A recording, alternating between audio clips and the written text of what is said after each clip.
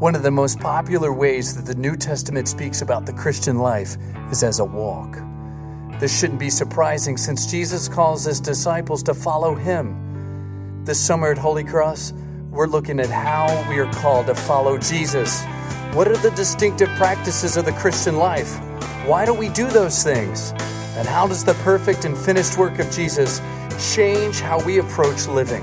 Join us as we take a sustained look in the Scriptures at the walk. You know, in the midst of everything this week, we are, like I said before, entering into a new season of life here in our church.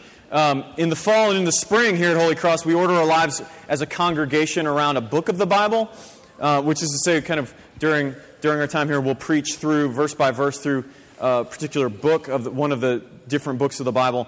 But in the summer, because of travel and all that stuff, we order our lives around a topic. And this summer, we're ordering our lives around the idea of this. What are the practices laid out for us in the Bible that are normal for us as followers of Jesus? In other words, what does it mean to practice the Christian life? Okay? So, like I said, we're calling this series The Walk, since the New Testament speaks of following after Jesus, of walking with him, of walking after him. And so it seemed appropriate. We'll call this The Walk, right? In a sense, what we're going to be looking at is how, after we've encountered Jesus, how do we grow in knowing him and in showing him to others? But we begin this series with a kind of an assumption, a presupposition. Okay? It kind of undergirds the whole rest of the series, so it's a good thing you're here to get this. The reality is that Christianity at its core isn't about practices.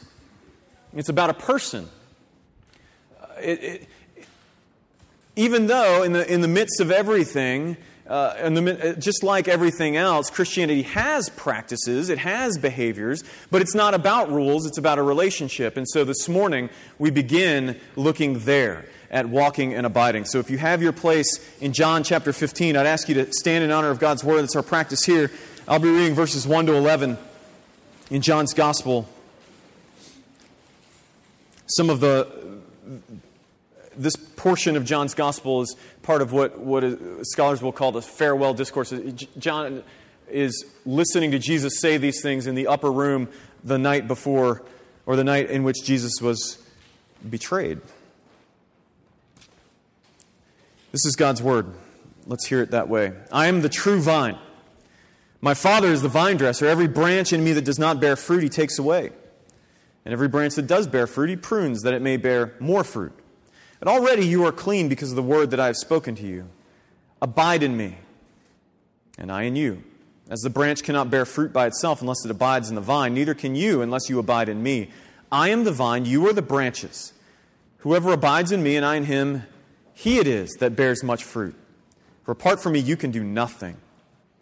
If anyone does not abide in me, he is thrown away like a branch and withers. And the branches are gathered, thrown into the fire, and burned. If you abide in me and my words abide in you, ask whatever you wish and it will be done for you. By this my Father is glorified, that you bear much fruit, so prove to be my disciples. As the Father has loved me, so I have loved you. Abide in my love. If you keep my commandments, you will abide in my love, just as I have kept my Father's commandments and abide in his. These things I have spoken to you, that my joy may be in you, and that your joy may be full. This is God's word given so that we might flourish. Would you pray with me? Lord, we're all in this room for different reasons. Some of us are eager during this time. Some of us are bored. We're already thinking about where we're going for lunch with our mamas. We are in this room for lots of different reasons. But ultimately, we're in this room because you wanted us here. And so, Lord, I pray that you would open our hearts and speak to us, whether we've been Christians for a long time or we've never stepped foot in a church. I pray that you would speak to us this morning and preach your gospel to us. Holy Spirit, would you let Jesus and his cross come to the fore and the one who speaks fall to the wayside? Jesus, you alone hold the words of eternal life. And so we pray all these things in your name. Amen. Go ahead and have a seat. So I finished college as a religion major. I began as something else, but I finished as a religion major. And what I mean by that is religion and not Christianity. Okay? I went to a state school. There wasn't a Christianity major. So as a religion major, that means that I studied world religions, and I found, as I studied, a consistent thread that wove itself through pretty much every other perspective that I didn't find in Christianity. Because you see, normally when you call something a religion, what you mean is you're talking about a set of teachings and practices that are kind of meant to help the individual engage in the transcendent, right? Whether that's a god or some force, or maybe you're trying to engage in some inner consciousness, what have you.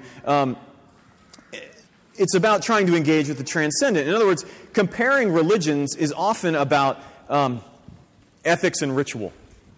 It's often about ethics, like doing what is right, and ritual, like doing certain religious things. Now, the reality is Christianity has that, right? I mean, you are here in this place, which means that there's certain ritual that is done. Like there's standing, and there's sitting, and there's singing. I mean, where else do you sing with a bunch of people, right? I mean, where do you do that when it's not a birthday? There are rituals that are part of it. And so the idea that religion is about ethics and ritual is so standard that many of us in this room believe that that's what Christianity is about. Right? The Christianity is really about doing the right things and engaging in the right practices.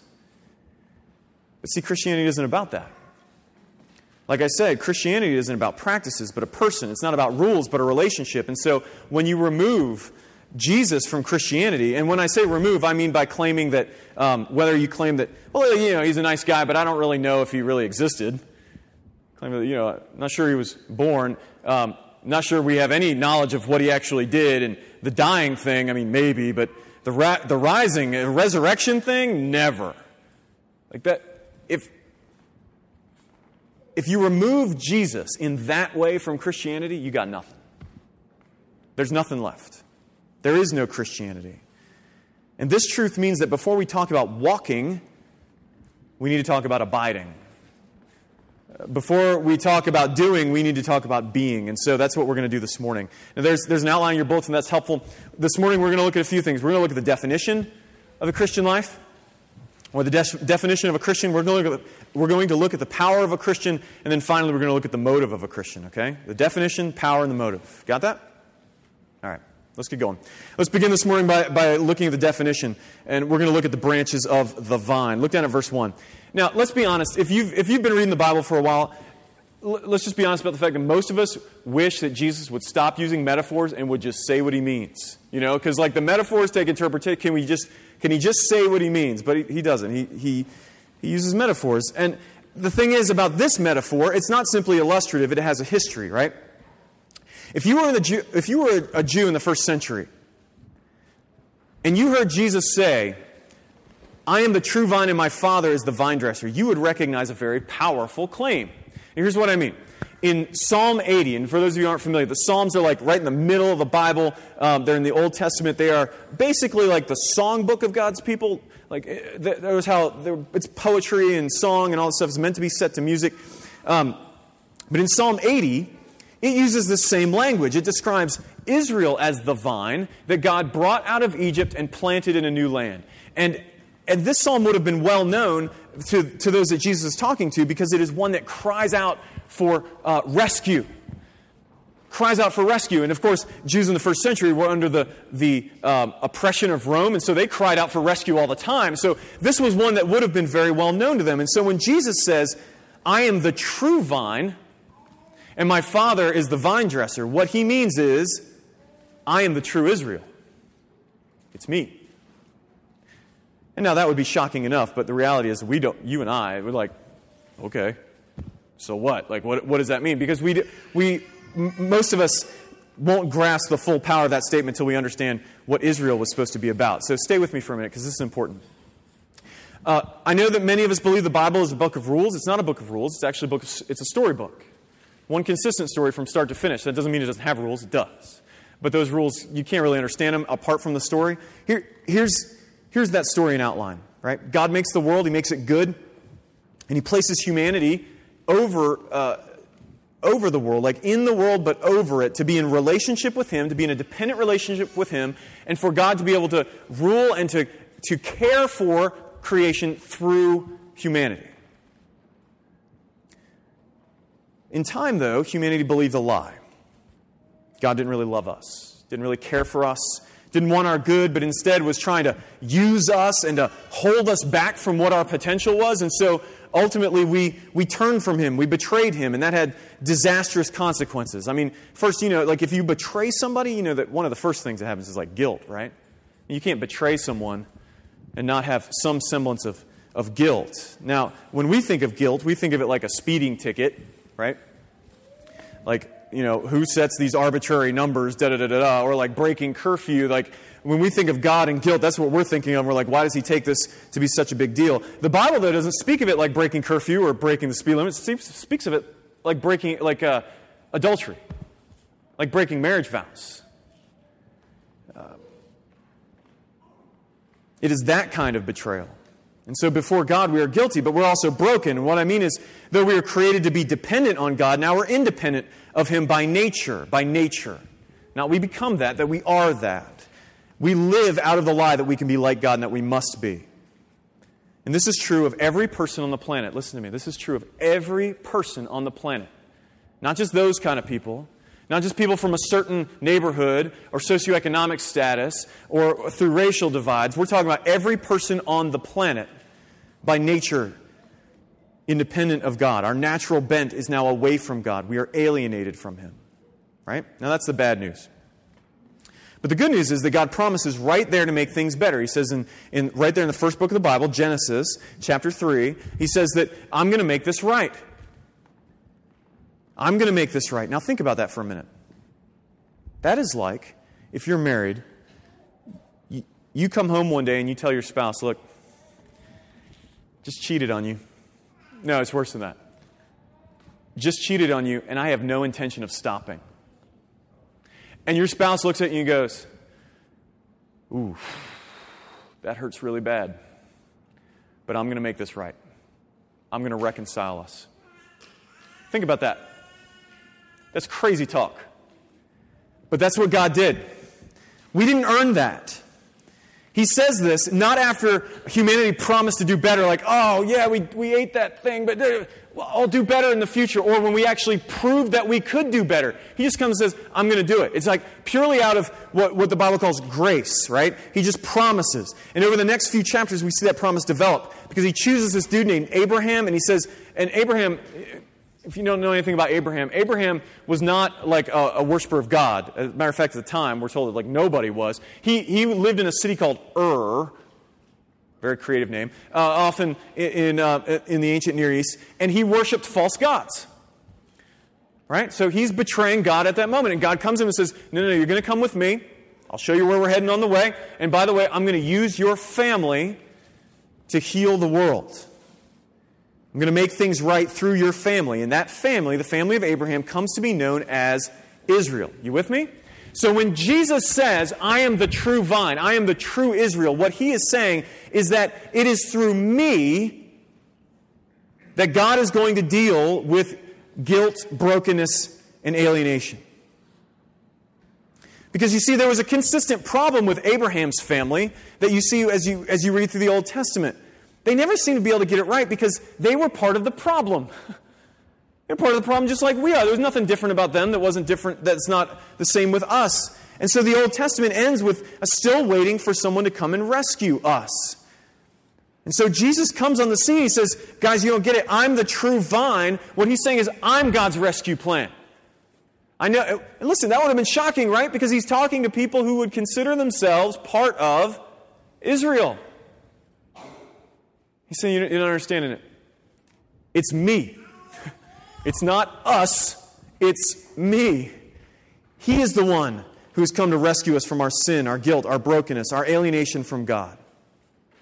Now, the reality is that this claim is also a little offensive, right? I mean, some of us are probably offended right now because Jesus comes on the scene. He says that He's the true vine, which implies that there are false ones. Right?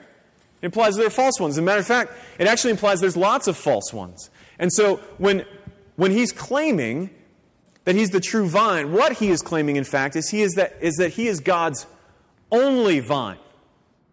Like the only one. The only answer to our guilt, our brokenness, and our alienation. In other words, Jesus is not a pluralist. I know that really strikes against us, but Jesus himself is saying it. Like, he's not a pluralist. Because the reality is that all of us have some kind of vine. We all have something that we're looking to that we think that's going to make things right for us. Like for some of us, it's sincerity. Right? As long as you're sincere, we believe that, we can believe whatever we want to believe, whether that's like I should go to church every week and do good stuff, or like in fairies and My Little Ponies. But as long as we're sincere in that, God will be like, I mean, you were wrong, but man, sincere. You really believed in My Little Ponies. Come on in. Like that's what we'll tend to think, right? But for some of us, it's not sincerity so much as morality. As long as I'm good, I do the right things, I do good, God will like me. He's going to be okay with me. But maybe it's not that for you. Maybe it's more like religion, right? It doesn't really matter what I do Monday through Saturday or Sunday through Friday, depending on your particular form of religion. As long as I'm in that place on Saturday or Sunday, I'm good, right? As long as I've got my little dispensation, God's happy with me because I do the religious thing. I go to church, I go to synagogue, I go to mosque. At least I'm religious. Now, for others of us, though, it doesn't mean that at all. It means being loving, right? We think, look, God doesn't care if you're sincere or religious. All those people are hypocrites. Like, what God cares about is whether or not you're loving, which to us means being nice and accepting, right? That's loving. Loving is being nice and accepting. You name it, friends, we all have a vine. We all have some way of being that we think will make us right, will make things right for us. And it's exclusive. Look, it's all exclusive. If you're here this morning and you think it's about love, and you're like, it's about being loving, it's about being nice and accepting, then you don't really care about the sincere person. Because if they're not nice and accepting, then God doesn't like them. And you certainly don't like the religious folk, because, like I said, they're hypocrites. You're right, by the way. We are. There's room for one more. Like, we got plenty of room. All right? Like, or you're like, look, if you're good and moral, and you're like, look, man, you can go to church on Sunday, but I'm the good one. The rest of the week, I'm the good one. It's all exclusive. We all have these exclusive claims. And Jesus is no different, except he says this: it isn't a practice. It's not a set of beliefs. The vine is me, he says.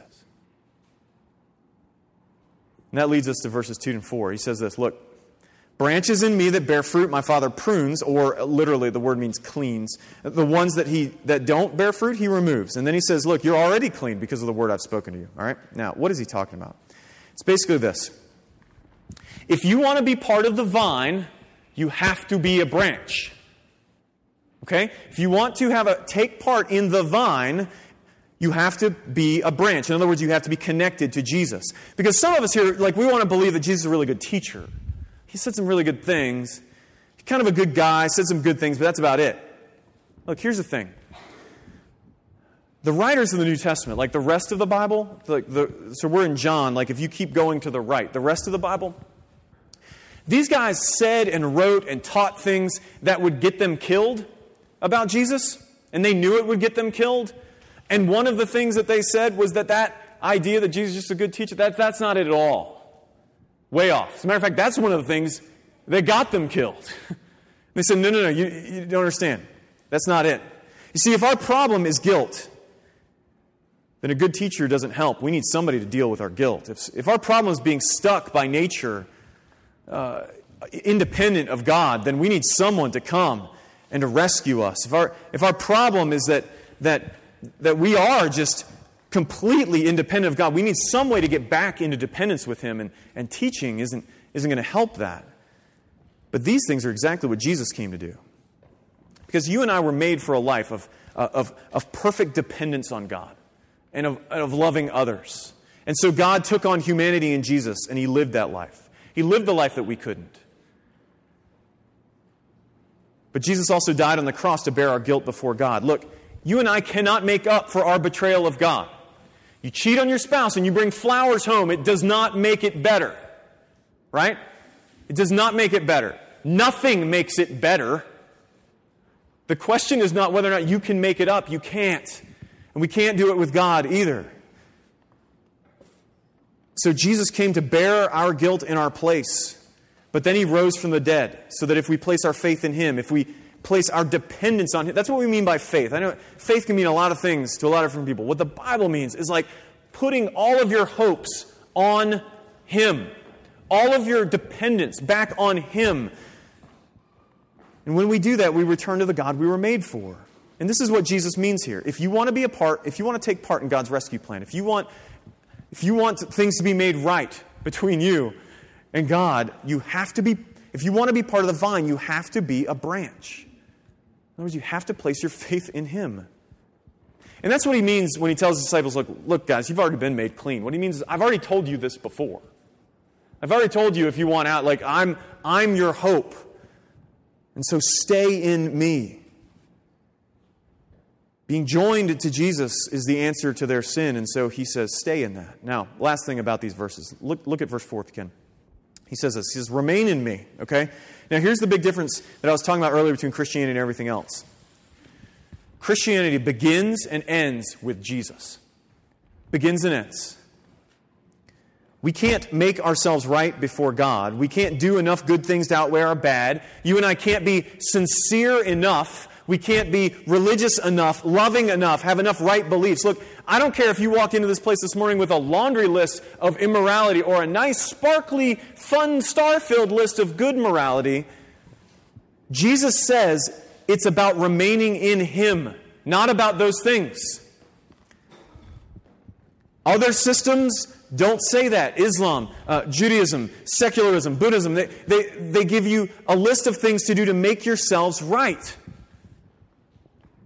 Christianity gives you Jesus. Start and end, Jesus. What will you do with Him? Listen. If you're here this morning and you have never been confronted with the claims of Christianity, the claims of Jesus, I just want you, do not leave this place without hearing that question clearly. I'm not asking you, what do you do with these ethics over here, or our Christian stance on this, or da-da-da-da. We'll get to that. What are you going to do with Jesus? His life, His death, His resurrection, His words. What do you do with Him? Because look, it doesn't matter if Buddha actually sat under that tree when he figured it all out and finally escaped the karmic cycle, right? What really matters is whether or not he had his teachings right. But with Christianity, if Jesus didn't live, die, and rise again, we are all fools. What will you do with Jesus? What will you do with Him? That's the definition of a Christian. Let's look at the power of the Christian in the power of relationship. Look at verse 5. It says this, look, I'm the vine. If you want to bear fruit, you have to stay in me, because apart from me, you can do nothing.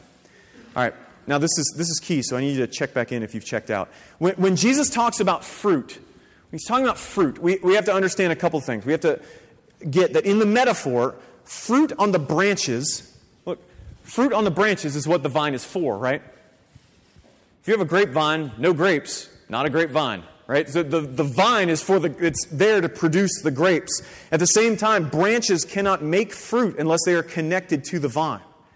Because it's vines that the branches get nutrients, right? They actually produce anything of value. And the same is true of the Christian life. Remember the story that I told you a few minutes ago. We were made for dependence on God. Dependence on Him. The goal then is to be in a dependent relationship with God. The goal is not to get to a point at which you no longer need Him. That's not the point at all. Jesus is saying if you want to bear fruit, if you want to do things of value before God, in other words, you have to stay connected to Him. Here's why this matters. Because many of us just kind of intuitively think that if we can do good before God, He's going to like us. Right? Now, many of us may not admit that, because some of us in this room have claimed to be followers of Jesus. We claim to be doing that like a long time ago. Years ago. Rick, I walked the aisle. Youth camp. It was great. Did that thing. But the reality is, and you may even argue with me, say, no, Rick, I get it. It's all by grace. Really? So when bad things happen to you,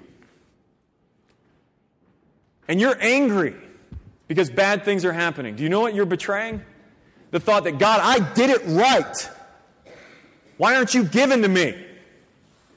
I did it the right way. What is going on? Isn't that the way things are supposed to work? I do good, and I get good back, right? We call that around here the idea that God is a Coke machine, right? The Coke machine God. Here's the problem with that. Some of you are like, what? Here's what I mean. Like, you put in your quarter, you push your button, you get your blessing, right? I do my good thing, I put it in, I push my button, ooh, blessing, ooh. And you're like, ooh, diet, but it's, the point is this, like, we want to use Him. But here's the problem. The problem isn't just that God isn't a Coke machine that you can't use Him. The problem is you're using the wrong currency. Because you think, I do my good stuff and I put it in. That ain't a quarter, friends. That's like a euro. Like, it won't go in. Because God is not looking for that. If you are doing good things to get to God, or doing good things to get to God to like you, then you are doing them independently. Which means before God, listen to me, before God, they are sin. So I don't care how outwardly moral you are. Some of you in this room are way more moral than me. I don't deny that. I have a lot to learn from you. I am by far not the most consistent Christian in the world. Lord, help me. No, that is not the case. If you're expecting that of the dude behind the music stand, like, don't. That is not who I am. But the reality is this. God is not looking for moral. He's looking for dependent. He's looking for faith in Him, not in how good you can do on your own. It's the wrong kind of currency. But others of us, though, need to hear this because we think that we become Christians and then we work hard to get better, right? So if I'm going to use Christian language real quick, what we would say is that I'm made right with God or justified by faith. Trust in Jesus. I got me saved, Rick. I get it. But then we become more like Jesus. We are sanctified by just working really hard. Jesus says this, if you want to bear fruit, if you want to be sanctified, remain in me. In other words, just as you came to Christ by faith, you grow in Him by faith. Friends, the power of the Christian life is not found in you. It is not found in you. Like the Apostle Paul, one of the writers of the New Testament, says later in the book of Philippians, he says to work out your salvation. Do it. And then the very next verse he says, because it is God who is working. Not just to do it, but to even create the will to do it. He says it is God who is working in you both to will and to do. It's like you go work it out, but guess what? Even when you do great and you go, look how great God is for doing this through me. It is God who is working in you to will and to do. The power of the Christian life is found by growing in knowing Christ more. But that brings us to the price of betrayal. Look at verse 6. Jesus says this, if someone does not remain in me, he will be cast away like the branch that is withered and gathered and cast into the fire and burns. All right, now I need you to listen close if you can, because there are lots of places we can misstep here. First and foremost, Jesus in this verse is using a judgment metaphor, right? It's a judgment metaphor. Now that's hard for many of us, but think with me. I doubt there is a person in this room who has a problem with God judging evil. We have been confronted with that as a congregation this week, have we not? No one in this room has a problem with God judging evil. I mean, if you think about the worst possible thing you can think of, more than likely, and look, you could be like, Rick, you're wrong, man. But more than likely, I'm thinking you don't have a problem with God judging that. The problem is, the real issue is that we think God should judge based on our determination of what is right, our determination of what is wrong, and not on His. We don't have a problem that God judges evil. We have a problem that He uses His standard and not ours. That's the problem. We don't like His standard. But basically, what it comes to is this. Will you return to dependence on God through Jesus or persist in having things your own way? Remember, the goal is not being a little better than your neighbor or your coworker or your roommate. The standard is God. It's not us. And that dude is as perfect as it comes. What's more, friends, the standard isn't religion, it's relationship. That's what he means when he says, if you don't remain in me. Listen, you may claim to be a Christian here in this place this morning. But the question is this: are you bearing fruit from being relationally connected to Jesus? Notice I didn't say, are you going to church faithfully? Are you reading your Bible once in a while? Are you being nice to people? Giving good tips? Those are good things, don't get me wrong. But that's not... The question is, are you bearing fruit from being relationally connected to Jesus? Because if you have a branch that has fruit on it, but it's not connected to the vine, more likely than not, the fruit is bad. Right? And if you have a vine or a branch that's on the vine that looks withered and doesn't have any fruit on it, it's dead.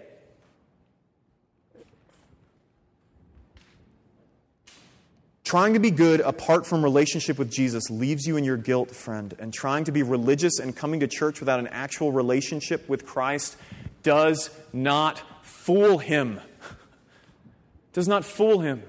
One of the most terrifying, in my mind, passages in the Bible is when Jesus is talking about, it's Jesus, out of the mouth of Jesus himself, right? Like, Jesus, we're all like, isn't he really nice? Well, at one point he said, like, there's going to be like some really religious people who I never knew. I never knew. And they come to me and they say, wait a minute, I did all these great things. He said, I didn't know you. Like, it's about being in him. We can't fool him. Like, some of us in this place have been coming to church since we were little, but our hearts are far from Jesus. You've been coming to church since you were little. Our hearts are far from him. We look good on the outside, but inside we're angry at God for not giving us what we think we deserve.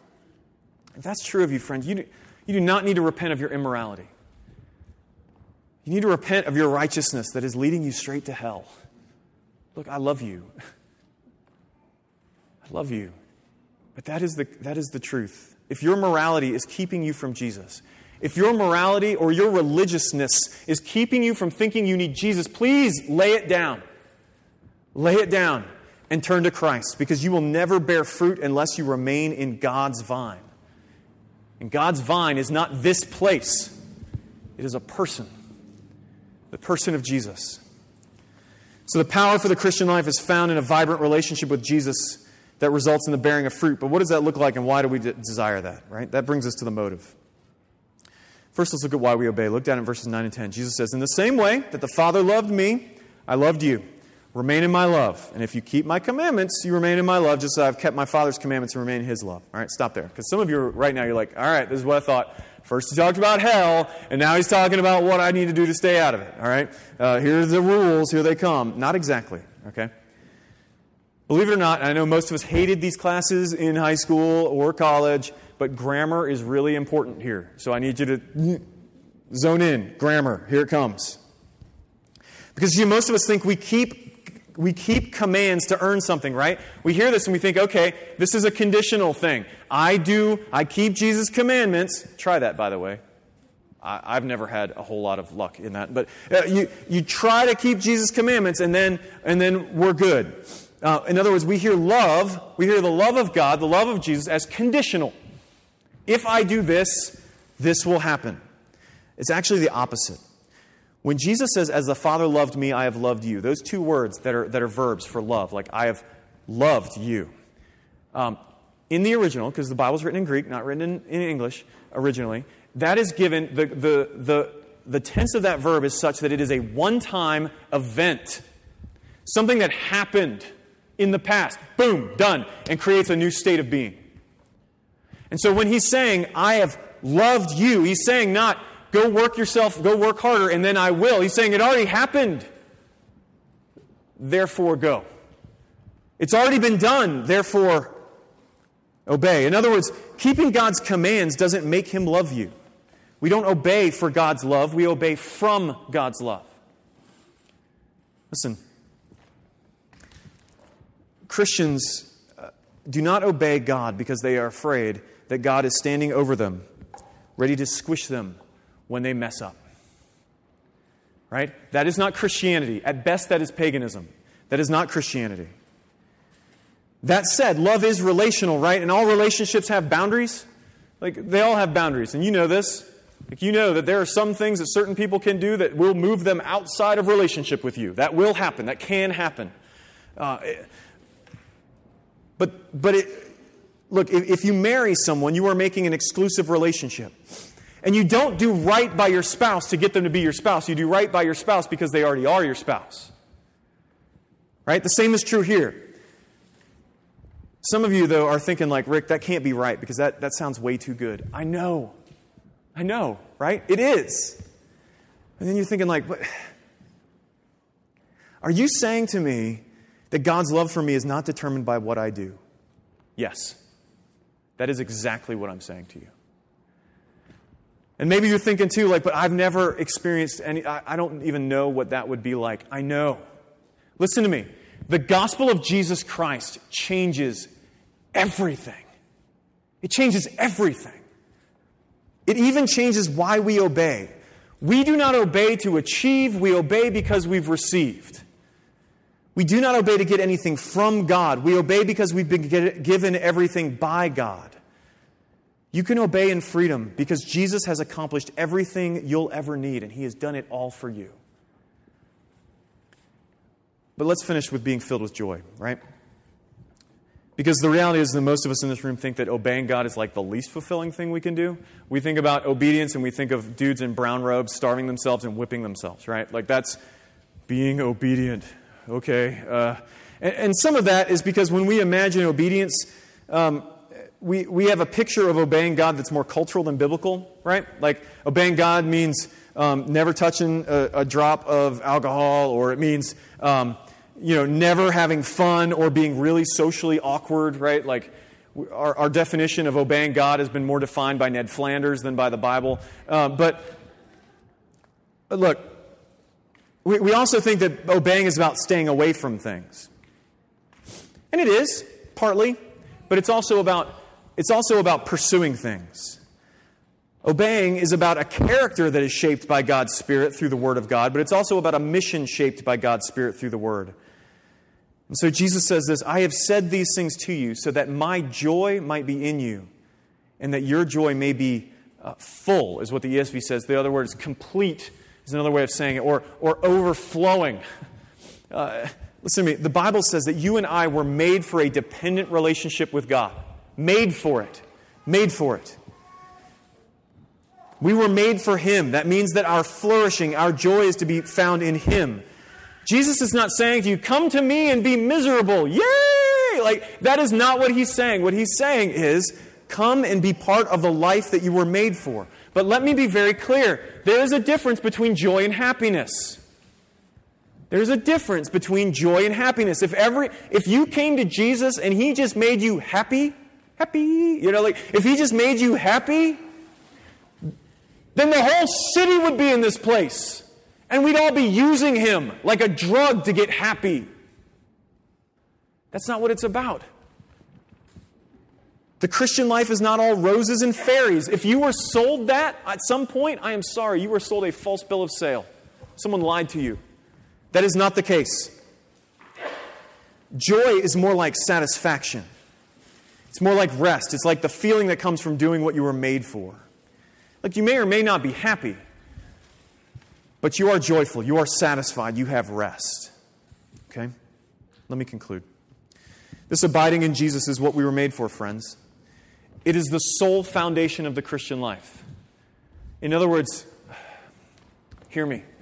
You cannot be a Christian without trusting in Jesus and Him alone to make you right before God. You may be in this room, you may have been thinking that you were, because look, you're American and you're not Muslim, right? Being a Christian means trusting in Jesus and in Him alone to make you right before God. It is also the sole power of the Christian life. You cannot grow in the Christian life without growing in your understanding of your need for Jesus and growing in your appropriation of His work on your behalf. In other words, returning once again to the gospel. But it is also the sole motivation of the Christian life. Friends, if your motivation is not from the love of God in Jesus, but to obtain the love of God in Jesus, you are not practicing Christianity. You are practicing paganism. The Lord Jesus offers you a place in the vine by grace. Not because you earned it, not because I earned it. Trust me, I didn't. But by grace. And so come and abide in Him. Would you pray with me? Lord, in this place we ask that you would come and that you would be present with us more, that you would come and bring faith to us. We need that. For those of us this morning who are struggling in our grief and our anger, I pray that you would come and help us to keep drawing near to you. Because you alone are the fount of life. So Lord, be near to us and help us, we ask. All in Jesus' name, amen.